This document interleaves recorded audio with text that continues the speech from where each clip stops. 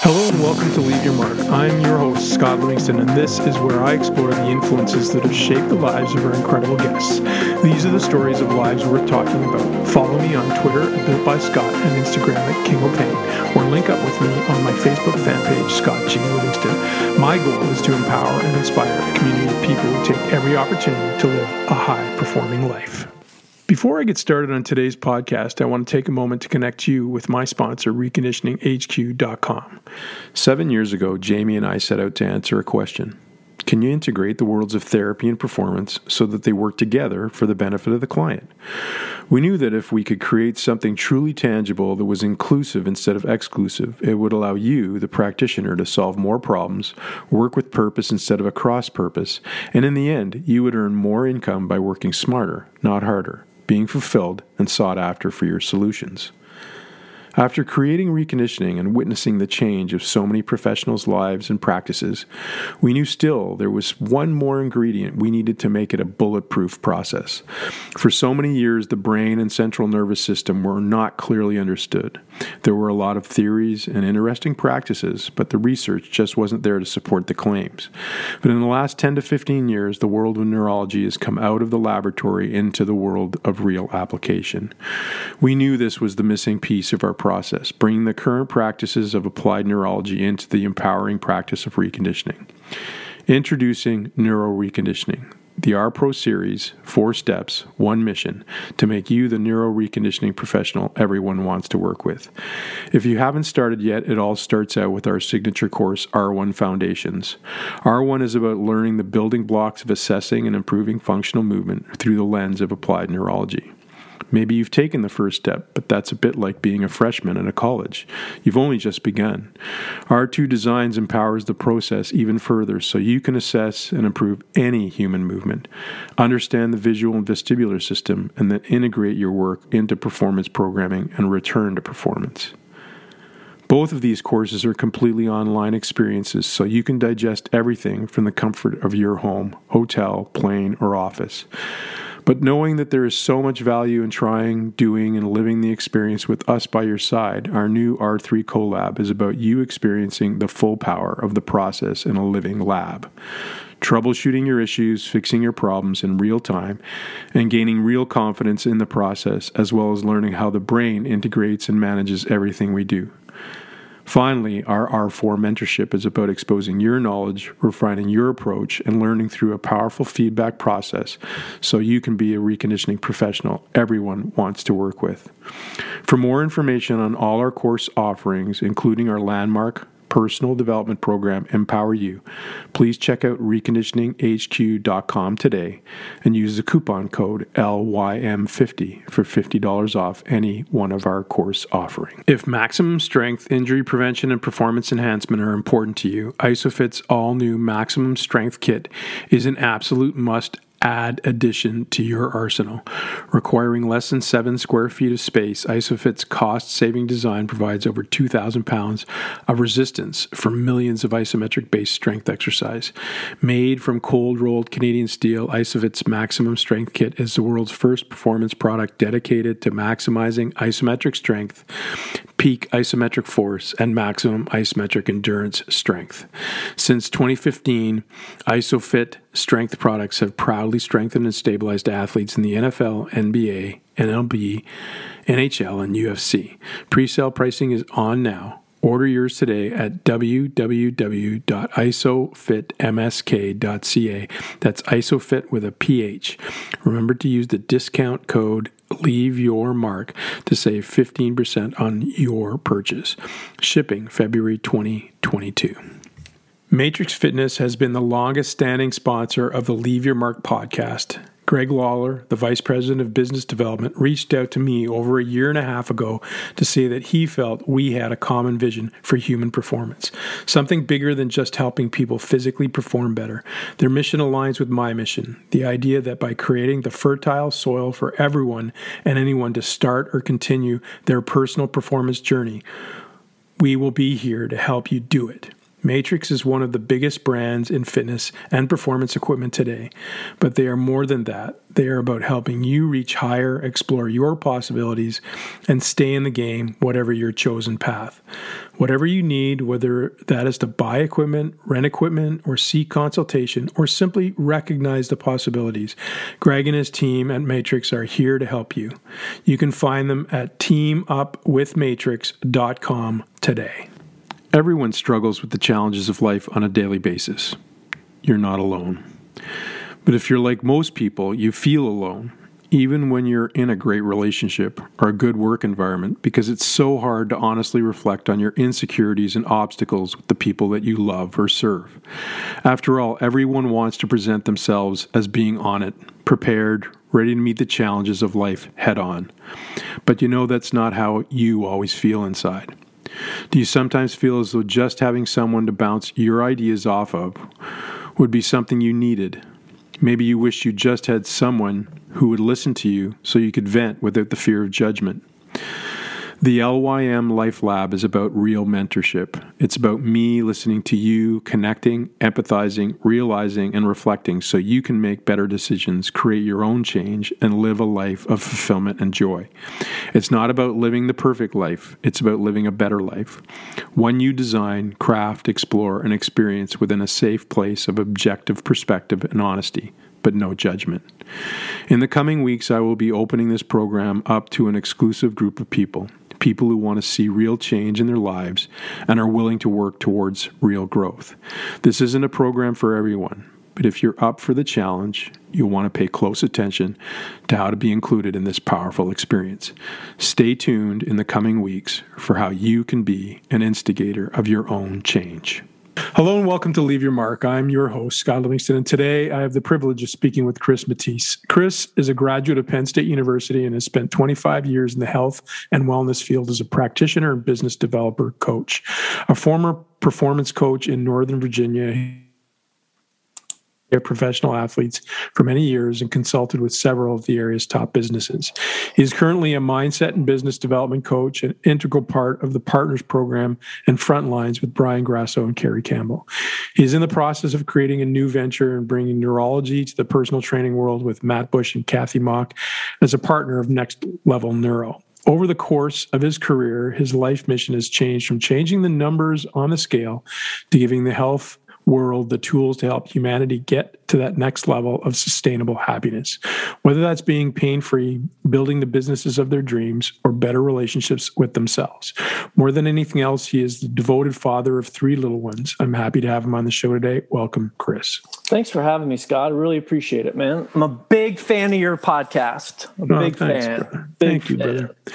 Well, you have had an illustrious career. I know it's gone in a lot of different directions. And that's why I think it's going to be kind of fun for the listener to unpack a little bit, because one of the reasons why I do the podcast is, I think in our industry, it can be, it can chew a lot of people up in a lot of different ways. It demands a lot. We are givers by nature. And so we come to these revelational points in our life where we kind of recognize that. And I want to sort of unpack your process. But to harken back, you grew up in Virginia, or where did you grow up exactly? You know what? That is a long question, but no, it's true. I've literally lived in almost 30 states in my life. Wow. I was born in Arizona. Then 2 years later, my sister was born in Washington State. Then 2 years later, my brother was born in Connecticut. And then through all that, we've lived in multiple states. I've lived overseas. I have done most of my living young in Pennsylvania. Okay. What did you have? Military parents or something? No, my dad built cogeneration coal power plants all over the U.S. Okay. And then I have lived in Virginia the longest stay of my life. Okay. I think I was burnt from so much travel, but I have been here the longest by far. Right out of college, I've been here. How did moving all the time shape you and when you look back now with the glasses you have on now? I'll tell you, this is a Brian Grasso and Kerry Campbell, where they came into my life and helped. We moved so much. I had such a hard time with so much change. I just learned to shut down. You know, I became a very introverted, shy person from so much change. But as I've learned who I am, I'm really not. You know, I'm actually the opposite. But the change, the constant change, the different countries, the different schools, I appreciate it. But I definitely, you know, had a hard time making friends, all that type of stuff that you really grow up with the same sort of kids your whole life. Wow. So I was one of those few kids that was a transplant in high school. So I didn't know anyone. So that was, you know, it was a tough transition itself. And in Coal Region, Pennsylvania, where it's pretty hardcore. Wow. Yeah. What was your favorite stop on the journey? Where did you, when you look back now as a kid? That's a great question. You know, I'm an Arizona boy through and through. I always relate myself. That's where I'm from. All my family's there. Okay. It's really interesting. Kathy and Matt Bush and Kathy Mock live like literally less than 2 miles from my family. Wow, just crazy. So I have a lot of ties there.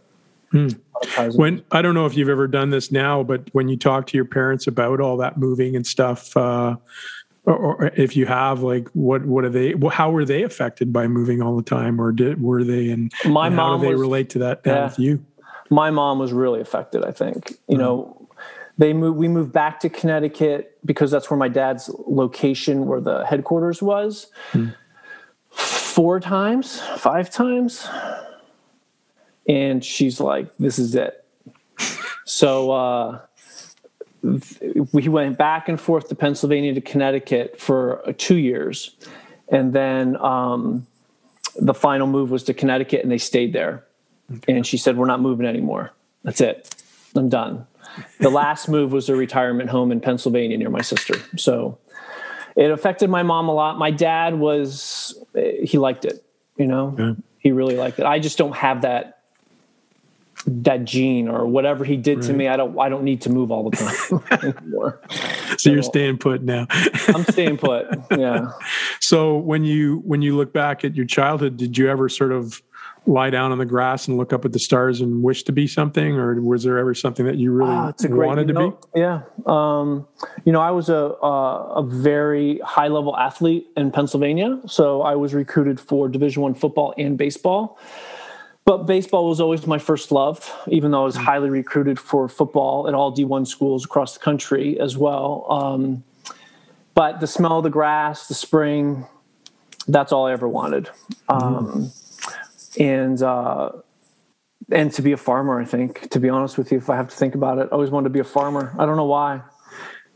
Maybe it has something to do with my early mornings or something. I don't know. But a farmer, yeah. Interesting. Believe it or not, yeah. Did you ever watch the movie Moneyball? I did. Yeah. Many times. As a guy who played baseball at a high level, what did you think of that movie? You know, and what did you think of that process in some sense? I think it's super smart. Yeah. Because all athletes have their areas where they're good and they're not good. And with analytics, just like basketball and, you know, the vault and all the way they track analytics now, you just have certain places where you're really good in and you're not really good in. You're really good at in certain counts that you hit well in. You're really good against certain hitters as a pitcher. You throw better pitches at certain counts. There's so much to the analytics that prove who you are, that movie really brought the truth forward as an athlete. Like, if you could really, as an athlete, learn it for yourself and what you do really well, I think you'd become a better athlete just learning about yourself and not trying to fight the analytics and prove the analytics wrong, but stay within yourself and learn that. I think it's the same way with when you and I look at health and fitness and what people are really good at.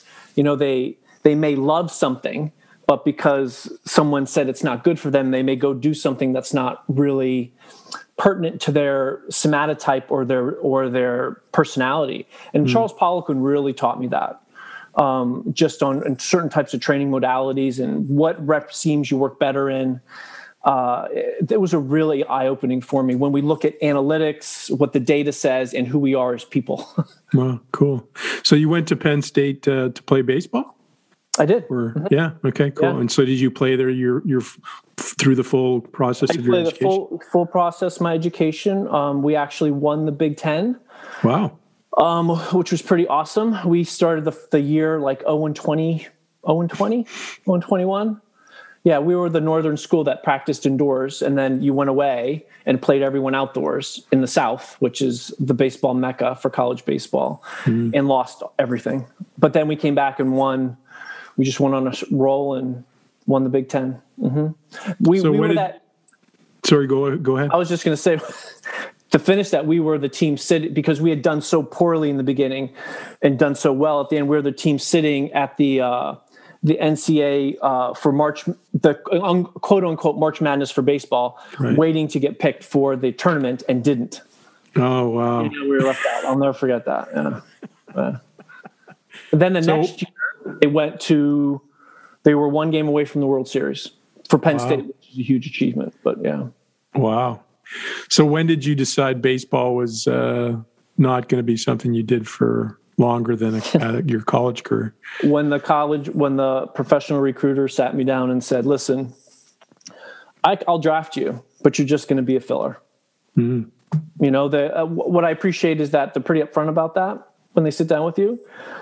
People think even if you're drafted in professional baseball, there's a lot of money. Oh, it's not. It's not a lot of money at all. And I had friends who'd been drafted and out quick, and none of them enjoyed the life. None of them. They all wanted out. You know, that's they draft you on potential, or they draft you as a filler to fill the teams because there's so many teams. Right. So they were honest with me. I was older at the time because I stayed a little longer. I was right before that niche in baseball where they had 7th inning relievers, 8th inning relievers, 9th. Like I would have been a classic sidearm lefty, which are unheard of in baseball. No one could hit me. But because I didn't throw 95 or et cetera, and there wasn't really specialists at that point, I just missed the window, I think, for that. Right. Yeah. So you were a pitcher. Yeah. Mm-hmm. Oh, cool. So what did baseball teach you? How to deal with failure, man. Yeah. I mean, baseball is the game of failure, right? I mean, you can practice as well as you can, play as well as you can, have a great game one day, and then turn around and just lose it all the next. You know, if I was a betting man in professional baseball today, and anyone listening, if anyone throws a no-hitter in professional baseball, bet on them to lose the next game. And we could get into the science of the nervous system and all that type of stuff. But if you look at the stats, it's the percentage of that pitcher winning the next game has to be under 5%. Wow. Must be fascinating actually now with what you're doing with neuroscience and mindset and everything that you've gotten into, which we'll play into later on in the podcast. But to look back in your baseball career and on the game, it must inform you quite significantly. Oh, it is. You know what's really interesting? You asked that, Scott. It just reminded me. Penn State had a full-time psychologist on staff, and his name was Dave Euchelson. I'll never forget. He was this little short guy, great guy. He wrote The Psychology of Sports. But it had to do with mindset. But he was a big proponent of that at the time. But baseball is certainly a mindset driven sport. You know what I mean? It's don't carry it with you. I mean, especially for hitters. Think about it. If you're a 300 hitter, you're good. You're successful 30% of the time. And that, and for pitching, it's even harder. I mean, you go into a game as a starter, you don't know, like you could walk 2 guys and be yanked. Yeah. Right. If you're coach, or you're a closer like I was and started, and you go in to close the game and you walk the first guy you're in, you're yanked. Like there's so much you have to stay on top of yourself as an athlete, I think, for that. Which and in football, the beauty of football, it's different. You just go hit someone. You know, it's just so different. I remember watching the movie, I forget what it's called, with Kevin Costner, when he kind of was a pitcher, and he had this moment where he always would he called it clear the mechanism, and everything would go quiet, you know. And I was just wondering, as a pitcher, like how did you sort of especially as a closer, because there's a lot of pressure in being a closer, how would you sort of clear that mechanism and be focused center on what it was you were going to have to do next? I think this is where my dyslexia helps a lot, Scott. I'm gonna be honest with you, and I can remember vividly some of the biggest games that I closed and won. I forgot that there'd be guys on base, like bases loaded, no outs, or like you just don't think about it. Yeah. But if you think about the mindset behind that, right? You're not tight, you're not nervous, you're just reacting, right? And I can vividly remember, like, oh my God, the bases were loaded and there were no outs. I just got out of that. Oh, sweet. You know what I mean? Like I laugh about it now, but it's so true, right? It's so true. Because as you know, in athletics, to be in the zone, you're not thinking about anything. Like it's just pure reaction. It's just going with the flow and getting into that zone. You know, Dave Ugelson was a big proponent of, if you did really well in a game, whatever you did that game, especially if it was music or something you ate, to repeat it for the smell to the nervous system or the music. And mine was Pink Floyd's live Dark Side of the Moon album. And it's not like I was a big Pink Floyd fan. I just happened to have that album. And I'm telling you, I can listen to it now and I can go to that moment of the release point and all that type of stuff. Wow. Feeling about do you ever remember a point where you actually were in a deep flow state where you were just turned on and throwing like nightmare pitching? Yeah. And as a pitcher, it really you are in sync with the catcher and calling a game. Like there's no, you don't disagree with the pitch. You just move through it. Wow.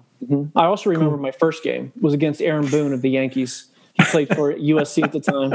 And just so you know, Scott, the NASA is still tracking that ball in orbit currently.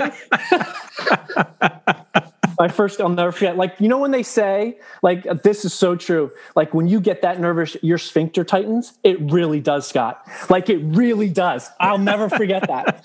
I never told anyone till now that is so true. It really does. Oh my God. I was a freshman. They're like, hey, you're in. I was like, okay, all right. Never forget. That's awesome. Never forget. So when you put the ball down, and you finished your degree, I guess you're doing a degree in kinesiology or yes, exactly. Okay. Yep. Okay. And so where are you going with your mind at that point? Like, obviously there's a focal stress around being an athlete and you're getting your schooling done. Are you also saying, I want to be, like, in some ways you're probably, and I'd love to hear this, but you're probably thinking, I want to be a baseball player. I'm doing this degree. And then all of a sudden I'm not going to be a baseball player. I'm going to do this. So how does that transition happen for you? At school, Penn State, they, with their training staff, you actually as an athlete could sign up for free and get trained one-on-one. And I just loved it, to be honest with you. I loved it. And I knew that's what I wanted to do. If it wasn't to become a professional baseball player. I did attempt to become a coach. But at that time, as you know, there's no cell phones. You were faxing everything. Everything was phone calls. So my couple opportunities didn't work out just because of communication, in school. But right out of college, I was dating a girl here in DC, and there was a private personal training company in DC, and they agreed to bring me in and teach me. And that's how I started. It was literally like a very synchronistic aspect to my life that way. And so you get into it and you fall in love with it and okay. Yeah. And then, I just had a knack for building personal training businesses and teaching, and within a year I was already building businesses, gyms and stuff for them right away. So wow. It was just something I just loved to do, but I loved the training aspect of it a lot. Okay. And who were some of your influencers in your style or approach? Yeah. So I knew Charlie quite well, so I'm kind of curious to hear. Yeah. Gary Gray has one of his teachers' name is Pat McCluskey. He works he does a lot of work. Pat was my first mentor in the personal training world, and really we had a really great close relationship as friends. And gosh, this was like when PT on the Net first came on board. Like people who are new in the industry don't even know how really it started, but with PT on the Net, and I remember Richard Boyd coming when he was starting, he flew from Australia and would like just visit gyms and tell them about PT on the Net. And, then Pat got involved, and then I was indoctrinated into the Egoscue method via that way. So I learned a lot about posture and the body. And then from there, I was like when NASM was starting their trend as being the team, the people to certify people. That's where then I met Greg Cook, who is a Reebok master trainer, just starting teaching the FMS, but not the FMS. And then we brought him in. So I've had, from the outset of all the people that have really become big in the industry, I was really at the start with all and had a lot of mentoring from a little bits of them. And then through that, where I met Brian Grasso, I also met Charles Poliquin at Meeting of the Minds in Keystone, which PT on the Net put on. And then that just kind of took me in a different trajectory that way. And so what did you learn from Charlie? Because Charlie could be an irascible character at times, but he was also brilliant. And so there was kind of this double-edged sword with him. But how did he affect the way you looked at things and the way you did things? That's a great question. He was abrasive at times, is needless to say. What I think Charlie did for the industry is a couple things. One, because of how type A he was, he kept analytics on everything he ever did. So he learned through what he did, but then looked at it and made scientific decisions based on that. And one of the things that I remember him saying specifically is like, if you look at Europe, China, Russia, all these countries that the Olympics are the sport, right? They know based on how you are strength-wise, what sport you should do, right? So for instance, if you can 2.5 times your body weight in lat pull-ups, et cetera, like you're the bobsled pusher. Like they just knew it down to a science. I just really enjoyed how we looked at strength training as a scientific aspect of what to do, how to take certain assessments that he had to at least give you a very close feeling and the right numerical ranges to say, okay, well, you're really more of a power athlete. You really should work more in here and only stay in a strength or an endurance aspect for short amounts of time. And then when you saw your numbers decrease by 30, 20%, now you need to switch. Like he put certain things around strength training that no one had done, at least to my education. And then what he did to in a good way for the industry and in a bad way at the same time, is he really brought supplements to the forefront. And now he had analytics. He had a program that showed all these things.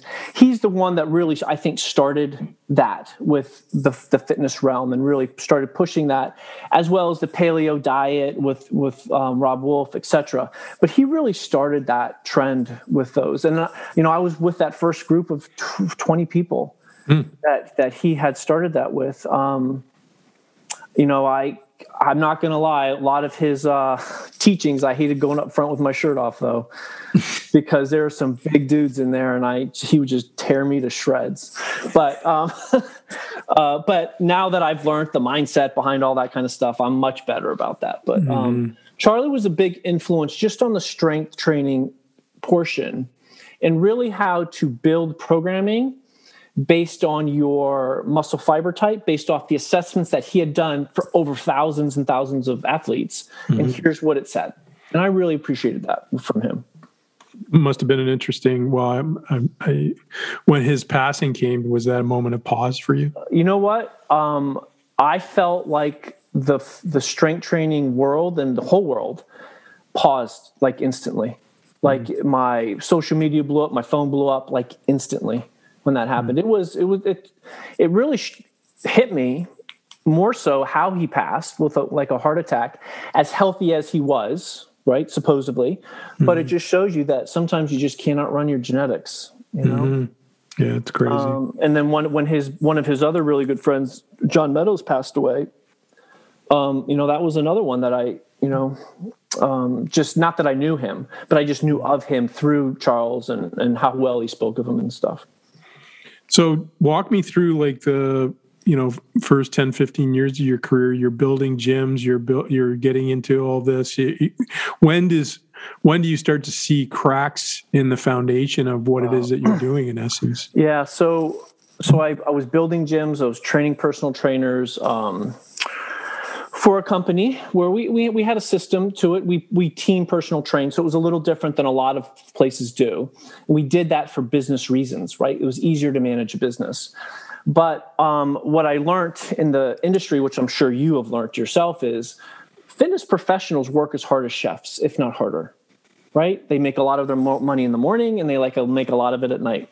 Mm-hmm. And there's only so many clients to go around. And, that's why the big box gyms lose people all the time. They can't pay them, right? But it's just a business. So they go and they go out in private and do those type of things. So I even saw that in a smaller commercial-esque type of private scenario. It was a big learning experience for me, right? You can only make so much money, right? Like there's a truth to it. Right? I don't care how good you are, how long you've been there. Like the CEO should be able to say, listen, I can only pay so much for this position. Like you're amazing, but you've outgrown it. I recognize that myself. And it was a hard breakup for me because we had started before boot camps were big, we franchised women's boot camps in the area and killed it. But you're still working so much, right? I just wanted more. So I went out and started consulting on my own and doing some stuff. And then, I took the step in, Scotty, of the venture capital world with raising money and buying businesses for fitness and turning them around. And boy, I think I'd rather drill a hole in my foot again than do that. But it was a great lesson. It was a great lesson, okay, for a lot of reasons. But so I went and found a business location, location for business. It's very important. Redid the business. Built a cash physical therapy clinic, and what I would tell your listeners is the Beverly Hills of the East Coast. Okay, to give you an idea, the richest county in America is here. Wow. The number one McDonald's is in that area. The number one giant shopping center. It is the number one place for people to work and retire in the same area. So the money was there. Money wasn't an issue. And then I had recruited a doctor. It took me 5 years. I started the process 5 years. And he was coming on board, left his practice, was taking a year sabbatical to build this with me. And then when you're working with venture capital people in business, like they just want you. And so they wanted me to be a practitioner. They wanted me to build the business. There's only so much you can take. So I ended up leaving. And to answer your question, I know that was a long way. What was kind of the moment, right? It was that moment coupled with me starting to run another huge weight loss program for people, right? And by the way, I give away 30 to 40 grand to winners because we had so much money. And I remember standing there and just talking to these people again. I'm like, in my head, I do this every year to the same people. Like we are failing as a profession. And I felt like it was my fault. Well, subsequently at that time, because I was exiting from the business at the same time, Brian and Carrie had come into my life and in a very deep way. And I was doing some work for them. But he said something to me, Scotty, I'll never forget. And it was the simplest statement that I tell so many people now in the fitness industry. We were on Zoom call and he said, Chris, he goes, just think about it. He goes, it's not that the fact that someone needs to lose 30 pounds. He goes, you got to eliminate the reasons why they're already 30 pounds overweight. If you can't do that, they're always going to put the weight on. Like 22 years. And finally, someone said the right words to me. You know what I mean? It was in that moment that after learning all that stuff, I was just like, people will always will always guilt themselves, will always feel shameful of who they are because they can't succeed in this one thing they want. But they can if they just understood it's not that they don't want it. It's not that they're not good enough. It's not that they don't have the tools or the willpower, etc. It's because they have stories limiting them. And if they just understand them, then it becomes so much easier for all the stuff that works, because everyone knows an apple's healthier than a donut. Everyone knows they need to move, but there's reasons why they can't. And that was just such a big moment for me where I made the huge transition quickly because I just couldn't do it anymore in a way. Like I still have a couple people that I help, but that they are more business relationships as well. So, but that was a pivotal point for me. It was just like everything coincided together at that one moment. At the same time, like sort of going back a bit, like where do you meet? I know you're divorced now, correct? Yes, correct. And where do you meet your ex-wife?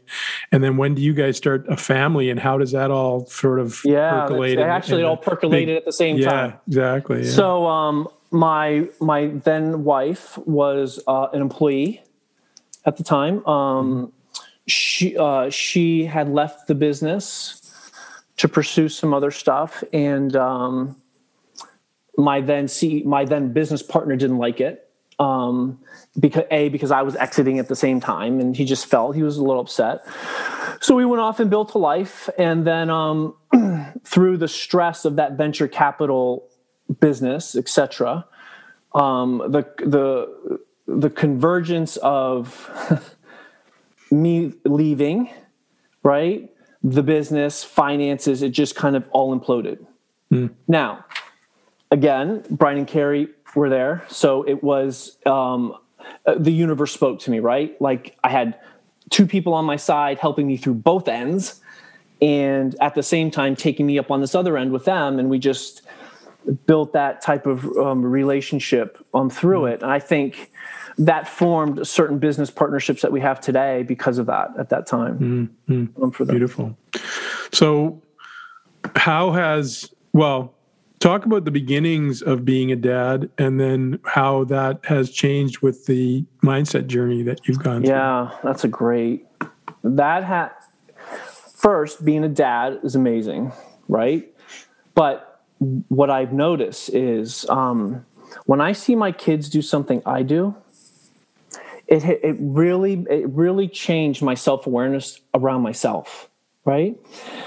My dad, gosh, so this is really deep stuff, Scotty. So I'm going to tell you some stuff. So like my ex-wife at the time, she'd be like, "Why are you so mad?"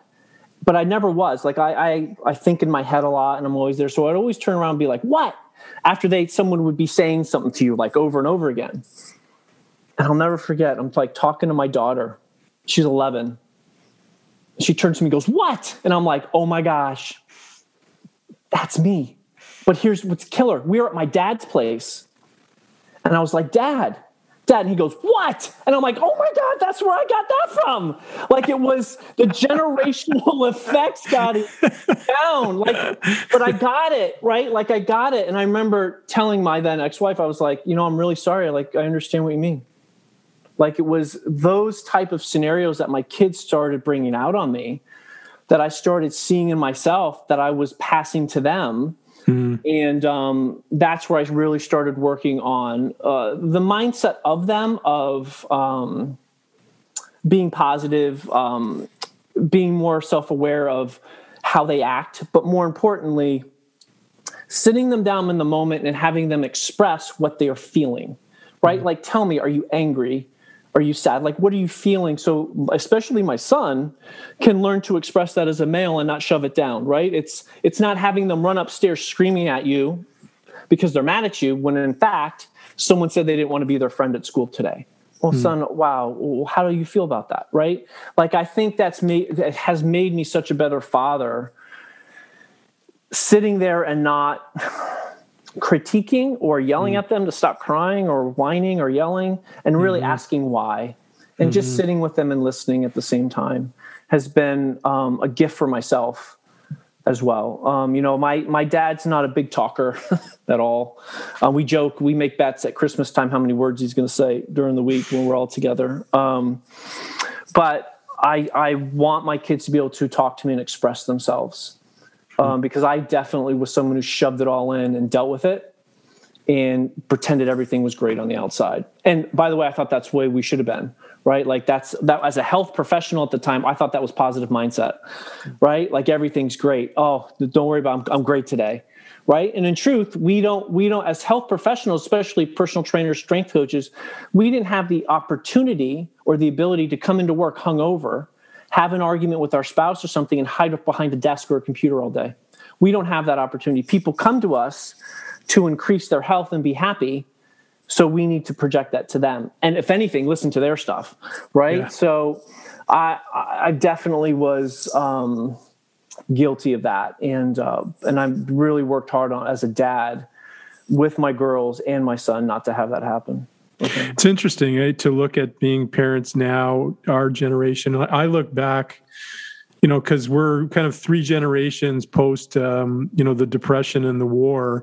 And when you look at the Depression and the war, because my mom's a Depression baby, and, they come from that sort of Maslow's hierarchy of needs. I need a roof over my head. I need something to eat, and then they went to war. And when they came back, you look at the 50s and the 60s, and that was kind of this period of, when you look at the videos, when you look at the movies, when you look at the stories of that time, everybody was, hey, we're buying a house. We've got all the things, right? They've got that kind of life and the job and the career.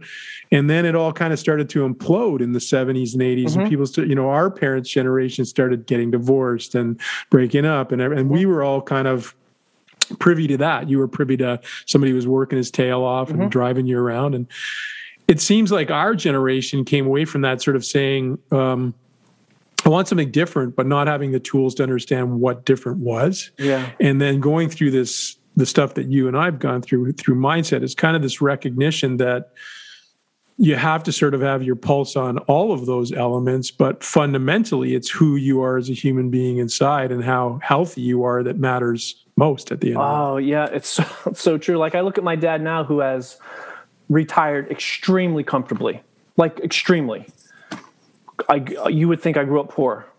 Like, okay, now we had a roof over our head, like you said, but we did everything in the house. We rebuilt the cars. We did all the yard work. We fixed the house. I learned to do everything.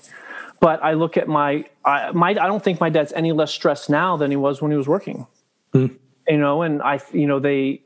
they grew up in this era where you have to retire, you have to save all this money. And I'm looking at myself and I'm like, God, I love what I do. Like I can't ever see myself retiring.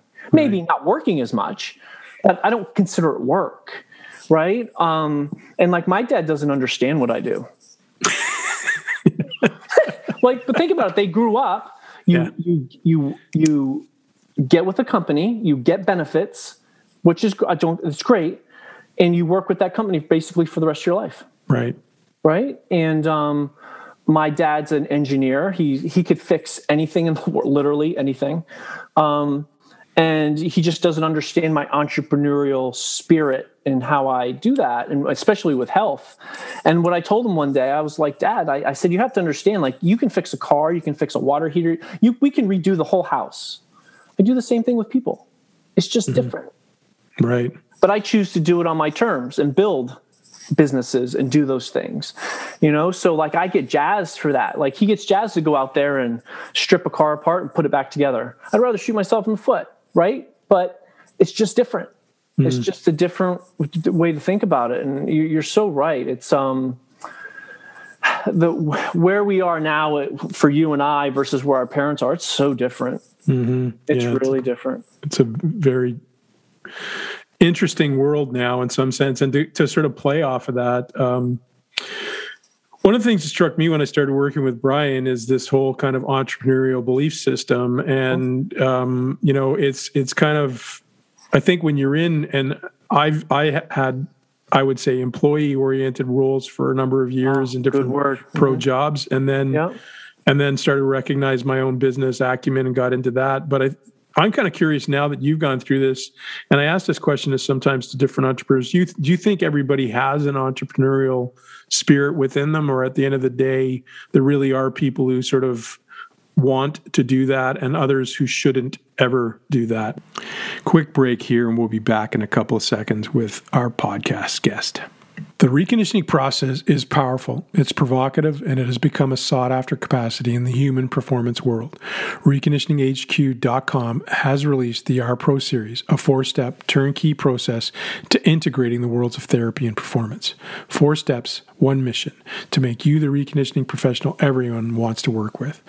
The first step is R1 Foundations, and it's recently been turbocharged with the injection of applied neurology. We are extremely excited about what this new capacity is going to do to your ability to solve problems and serve your client. For more information about the R-Pro series or any one of our empowering courses, head over to reconditioninghq.com and take advantage of our free 5 hours video that takes you through our groundbreaking method of improving mobility. Do you let $100,000 walk out of your rehab business every year? If you're like most businesses, you do. Operating your business under a fix or release model drives your client revenue out the door. For less than $10 per day, Isofit's line of strength products can change your revolving door of lost revenue into a flourishing rehab prevention and performance training business. Call them at 1-866-2-ISOFIT, ISOPHIT, and strengthen your rehab business bottom line today. Matrix Fitness is a global brand of fitness and performance equipment with over 7,000 employees worldwide. Their expertise and capacity in this world are exceptional, with over 500 products that cater to the medical, fitness, and athletic performance markets. But they want to do more than provide product. They want to help you thrive as a performance professional or business person. They are here to help. Whatever your problem might be, they are ready and willing to help you find solutions. Greg Lawler and his team at Matrix can be contacted at teamupwithmatrix.com. And believe me when I say this, they will make a difference in your success. We're back. Enjoy the rest of this podcast. That's a great question. I think some people want to be an entrepreneur, but they don't know what that true entrepreneurship is, right? And Kenton, I forget his last name. He's doing some work with Brian and Carrie in an app. He does some work with Pitbull, but he explains it as an entrepreneur, like there's a pyramid. Think of a pyramid. An entrepreneur sits at the top of the pyramid and works with all those businesses underneath, right? He leads with vision. He's a tactical type of person. But there are some people who need to be told what to do, and that's their strength set. Like I've hired lots of people that way. Like they can't think for themselves. Like you give them 5 tasks to do, they're done. They'll come to you and say, "What do I do now?" Right? An entrepreneur will be like, "Oh, I'm going to do this. I'm going to do this. I'm going to do this." Right? That employee mindset. Right? When I learned those different styles, like the entrepreneur, the investor, the solopreneur, the entrepreneur, I think a lot of, especially in the fitness world, entrepreneurs, they're really solopreneurs, as Brian has taught me, where they're doing all the jobs, right? They're not really an entrepreneur until they take that next step to really grow their business and start hiring people and really start leading the business. Stop working in the business and start working on the business. That's where that entrepreneurship, I think, really starts to take place. But so many fitness professionals get stuck in that solopreneur because there's only so many hours in a day, and they haven't learned yet to let go of that hour for hour mentality and really start to grow that way. And, COVID obviously has really pushed a lot of fit pros to try to be more entrepreneurial online, but they're trying to do what everyone else is doing as opposed to trying to disrupt their own industry and separate themselves based on what makes them great.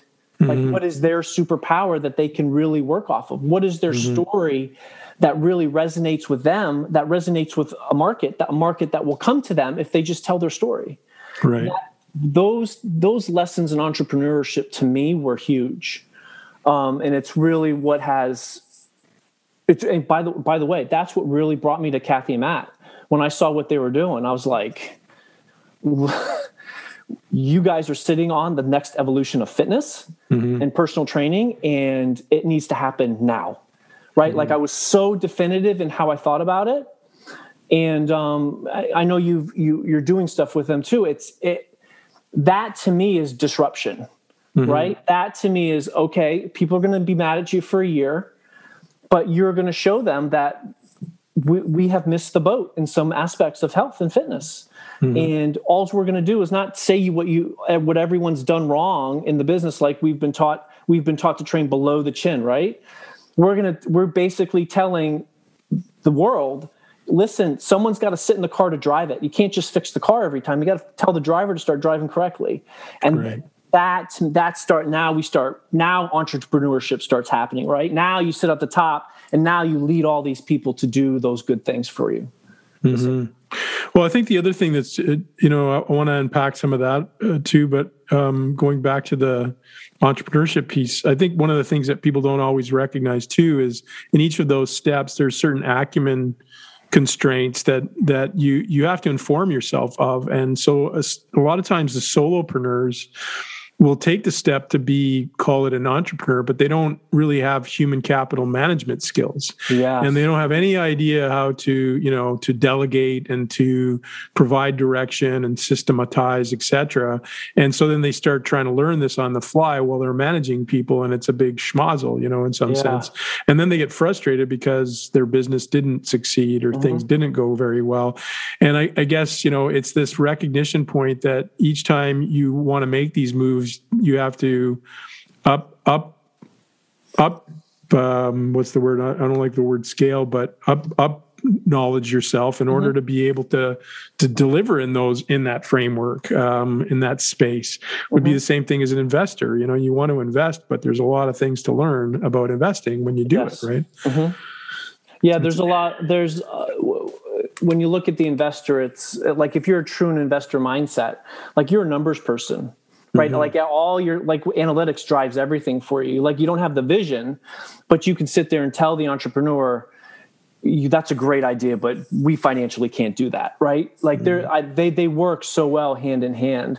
And that's, when you look at that human capital and the solopreneur, the solopreneurs have been sucked into this mindset because of marketing that they can be super successful in a month, make 5, 6 figures in a launch, et cetera. And the odds of that happening is like winning the lottery, right? I mean, it's so unknown, and they just beat themselves up and they just keep trying to do that and in fact, as Brian has taught me so well, and it's just proven time after time with our businesses, is it takes time, right? Business growth, business success just takes time. If we just stop working as hard as we think we need to and spend our time in the 3 to 5 things that we need to do to grow our business, you'll get there 10 times faster and so much healthier along the way. And then what I know I failed at, because the venture people I work with work on a little different avenue, is that even in my business, I didn't systematize it very well. I didn't spend the time writing a systems manual. Not even when we say manual, someone's like, I can't write a 200-page manual. It's not. It's a few pages, right? Like to disarm that alarm of this overwhelm because we've never done it. I think solopreneurs really need to have a mentor to sit with them and say, listen, take you 20 minutes. Let's just sit and do it. It's not that hard. But let's take 1 hour a week and let's start systematizing your business. Like for sales, for a solopreneur, like they think no one can sell their stuff. That's not true, right? Because you're selling it because you're coaching someone now. Well, that's not sales. Sales is leading them to purchase from you, not coach them through the process. You should be able to teach someone to do that for you. The solopreneur world, like once they get it and they understand that what's holding them back, then that entrepreneurship just really starts taking full flight for them right off the bat. Yeah, I wanted to talk for a moment too, because we keep talking about Brian and Carrie, and both of us have been sort of influenced by them. And to the listener, some people may not know who they are. Actually, I've interviewed Brian and Carrie back very early in the podcast journey. And they're two Canadians. Brian lived in the States for a long time too, built a lot of businesses in athlete training and preparation for a long time, and Carrie was a personal trainer, and then both of them started to really get into the mindset education space, and that's how you and I first encountered them. And both of us have gone through a mindset journey with them, and it's been quite significant in terms of how it's reoriented us in our lives.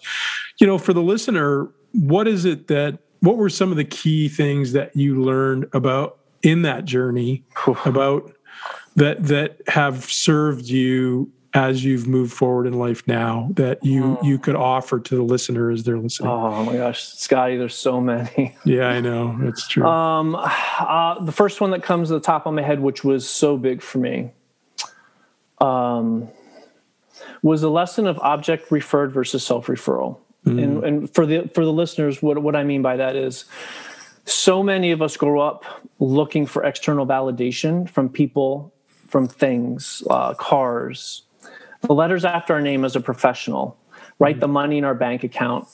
And our daily happiness is driven whether we get that or not from someone. And that was me. I grew up, obviously I told you with the dad that didn't, talk as much. So for me to really get approval, I had to do a lot of work around the house and stuff, right? So I just learned that early on. I work hard, get approval, great. Well, in business, that's really not how it works. Right now, when you start running your own business, it's definitely not going to work that way. So when I learned that, that was a monkey off my back, man. I mean, it really, it was instant. I'm like, oh my gosh, that's me. And how to learn to be self-referred for someone who, for those of you that work hard and do things, as long as you can be satisfied with your effort of the day based on how you feel, etc., you have to be good with that. You have to start letting those type of things go. That was a huge one for me. Another one was understanding my ego and how bad it was and what that meant. So, Brian and Carrie do a great job of teaching you how to understand your emotional status based on your ego being whether you're your angry art, whether you overthink, whether you're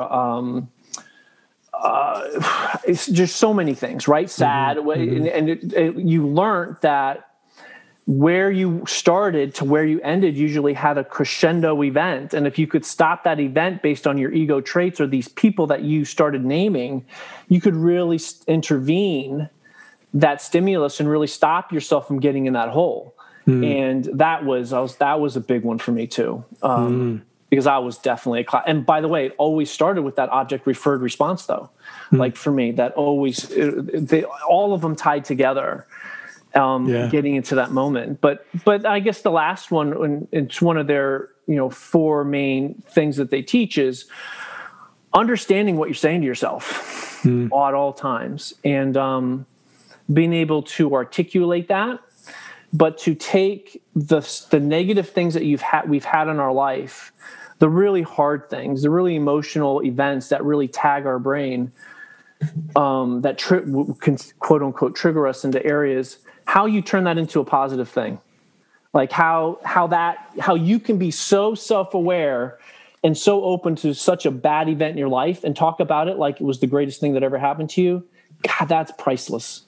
I can do that. As a single guy, I find that the hardest thing for females to understand. Wow. Just because it's not a normal thing. But when you go through their process, you can really get to the nitty gritty of your life and be open and feel safe to talk about it. Well, that's interesting. That leads me to sort of a question of, for you on your, what you went through with the end of your marriage and stuff. But on my end, one of the things that was big for me, which leads into that, is this understanding of you own your own shit, so to speak. Yes. You are the one who creates the drama around you.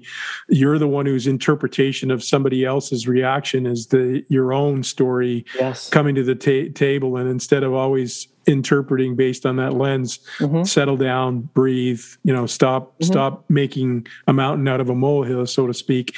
And I'm kind of curious, when you go back with your relationship and some of the challenges you had, how do you now look back at your ownership of your marital failure versus what you would have looked at maybe while you were in it? Oh, yeah. Great point.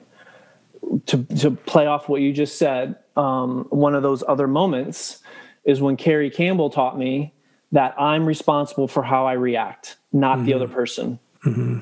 And when we look at relationships, whether it's partner or employee, et cetera, and we react out, like we get angry, et cetera, we scream,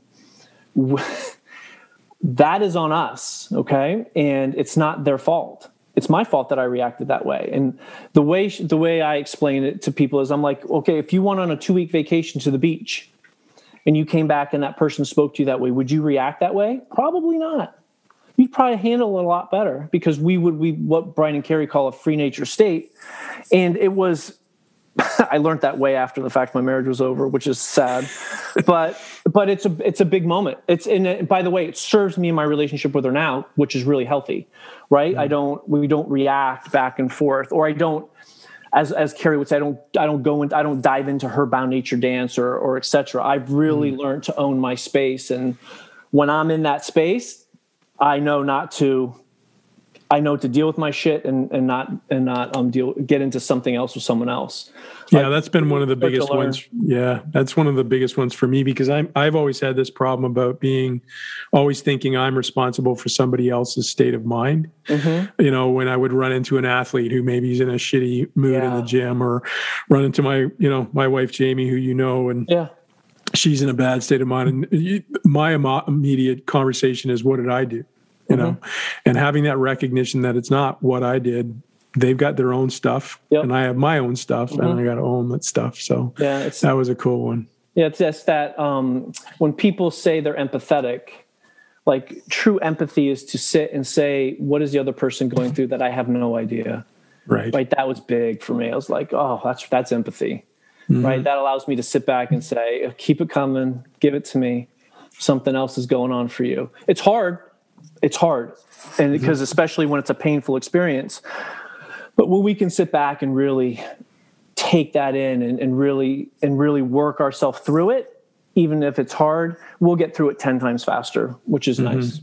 Yeah, it's beautiful. I'm going to read you your thing now, which is your June 6, Gemini 6. Mm-hmm. So your purpose is to be able to maintain your truth and still play many roles, enjoying life and experiencing freedom because your moral boundaries are well defined.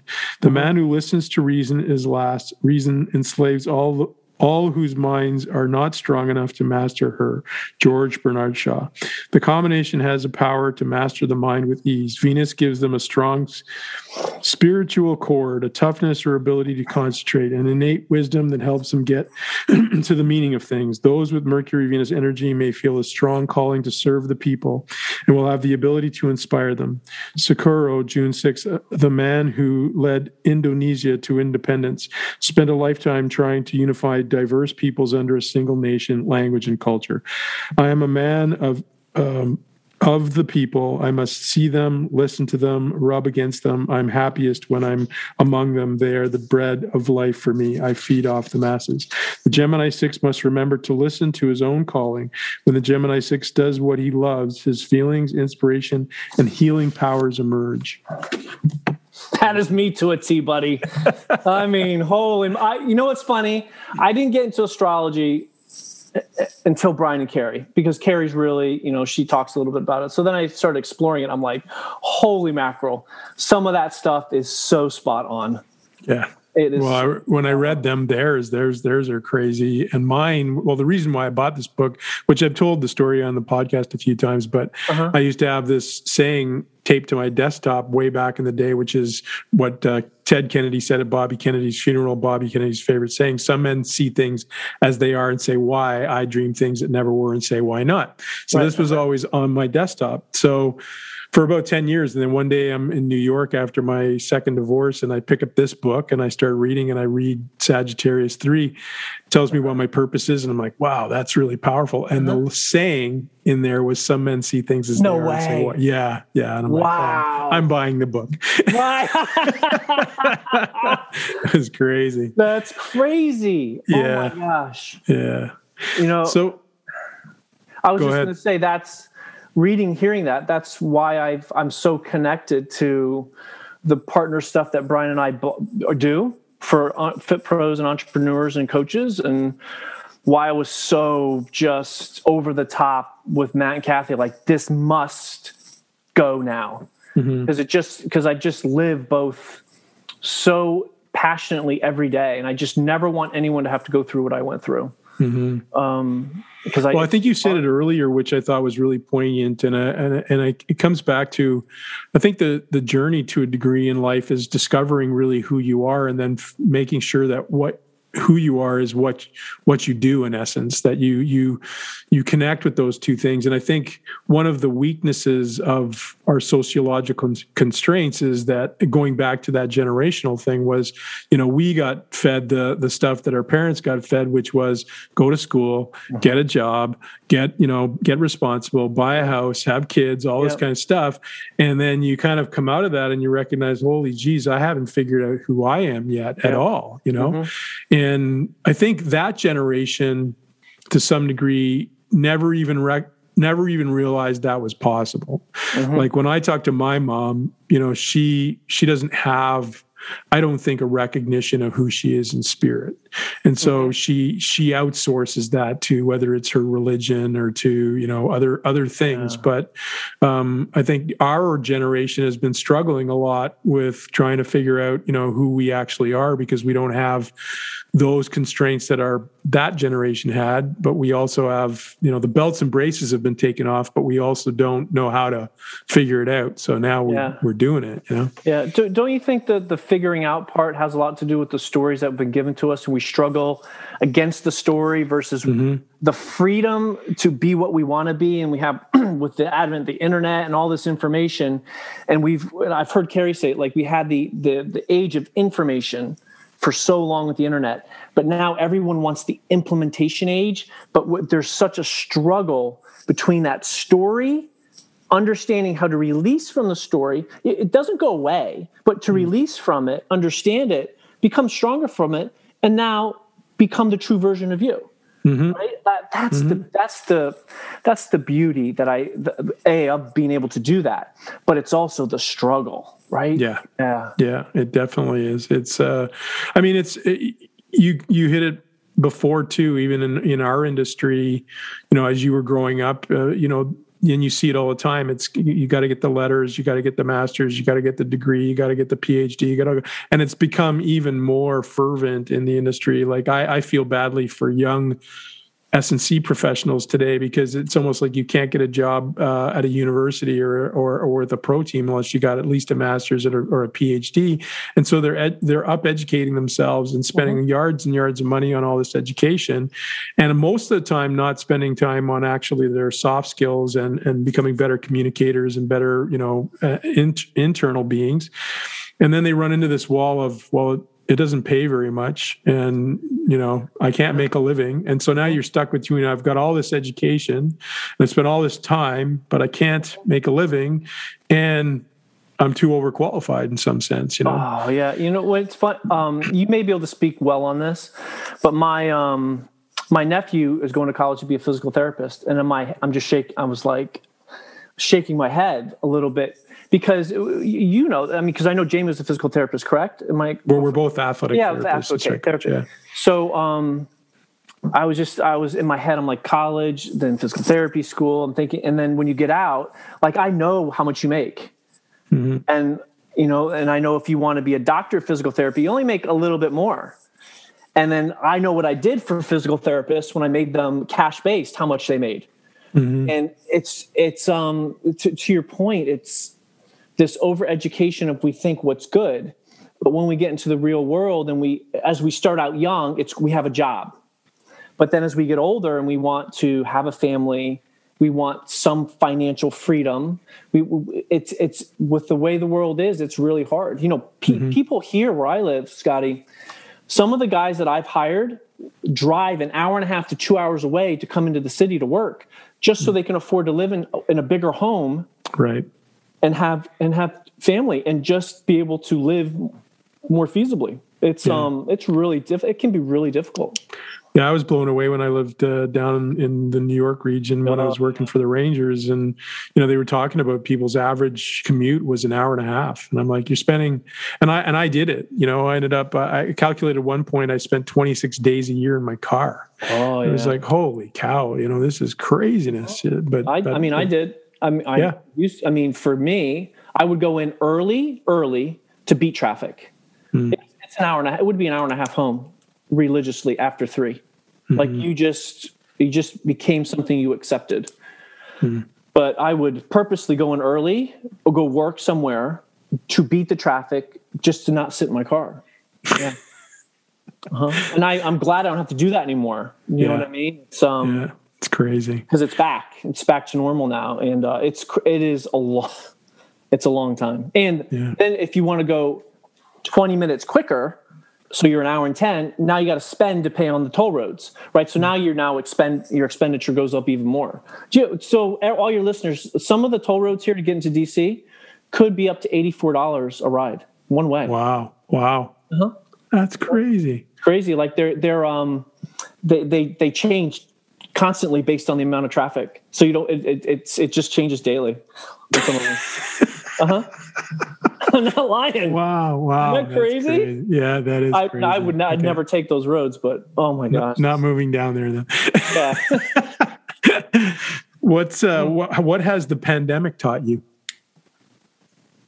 You know what it taught me? That we, pre-pandemic, if we wanted to change our job, we said we couldn't because I need work, I need X, or I couldn't do it fast enough. I literally dropped everything. I was still consulting a lot, personal training for health, for doctors, etc. And when the pandemic hit, and I was just like, Brian and I chatted like that next day, and I was like, I'm all in. And we're working on our next 2 businesses already for next year. We built 3 this year, or 2, and I built 1 with Matt and Kathy. I feel blessed unbelievably because of the pandemic. I got to spend more time with my kids. Now I happen to have the mindset where I wasn't freaking out about it because I had a plan about it. But it just shows me that we are, as people, we're more resilient than we give ourselves credit for if we would just give ourselves the chance. On the flip side, I would also say, it taught a lot of people that the shit that they're saying in their head, they finally had to listen to. And I hope that because of the pandemic and, it's something like 100% of mental health cases for children have gone up during the pandemic. I hope that this the emotional and mental side of our health has really started to come to the forefront now because of it. And I think that's a healthy thing. Especially for the male aspect, because we've been taught to push it down so much, but that people are starting to pay more attention to it, and it's not something we want to hide. Right. So tell the listener, with this business venture that you're doing with Brian and Carrie around the founders, like what is the mission of that program and process, and how can it potentially help people who are listening to the podcast? What we want is we want anyone that has ever said to themselves, I want to help someone, coach someone, take what I have inherently that people come to me for free all the time and I give it to them, and they want to build a business around it, we'll build it for them. It's not hard, right? But we've just never had people that are willing to help me start from ground zero to build. And if you set it up correctly, and it's not hard to set up correctly, it's actually way easier than anyone would ever think. And because of the pandemic, we did get a lot of fit pros and nutritionists and those type of people, but it can be for anyone, right? And we have people from 0 income that come in at $500,000 to people with 7 figures, and we've been able to meet them where they are and scale them appropriately. We're actually getting a lot of gym owners now in to help them fix their businesses out with that as well. But I think the most what happens in that process is, what I tell everyone is, we actually coach you first. So we're going to build your business, but your business isn't the issue. you're like we talked about in the very beginning, those limiting beliefs that you carry with you is why you can't build the business you think you deserve, because you do deserve it. But let's get to those limiting beliefs and let's change them and then watch all that happen. So, how we've structured it, it's business. And we do teach you to build the business, but it is as much the mindset curriculum as it is business, hand in hand as we do that together.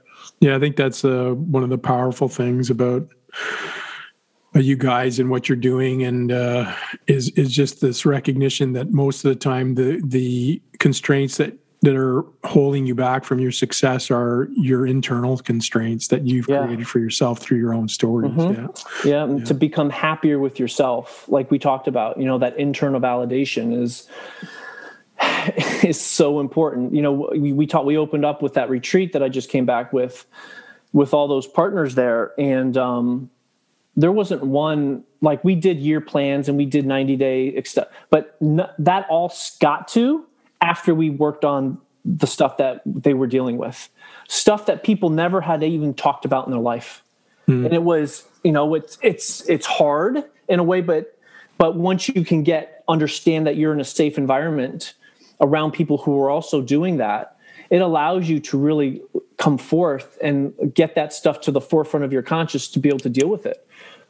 It's just some of the most amazing stuff I've ever seen in my life. And it's not what people need to understand. It's not that they're psychotherapists or therapists or anything there. You're just talking, like you're just finally talking about it for the first time. That's just a big thing for people.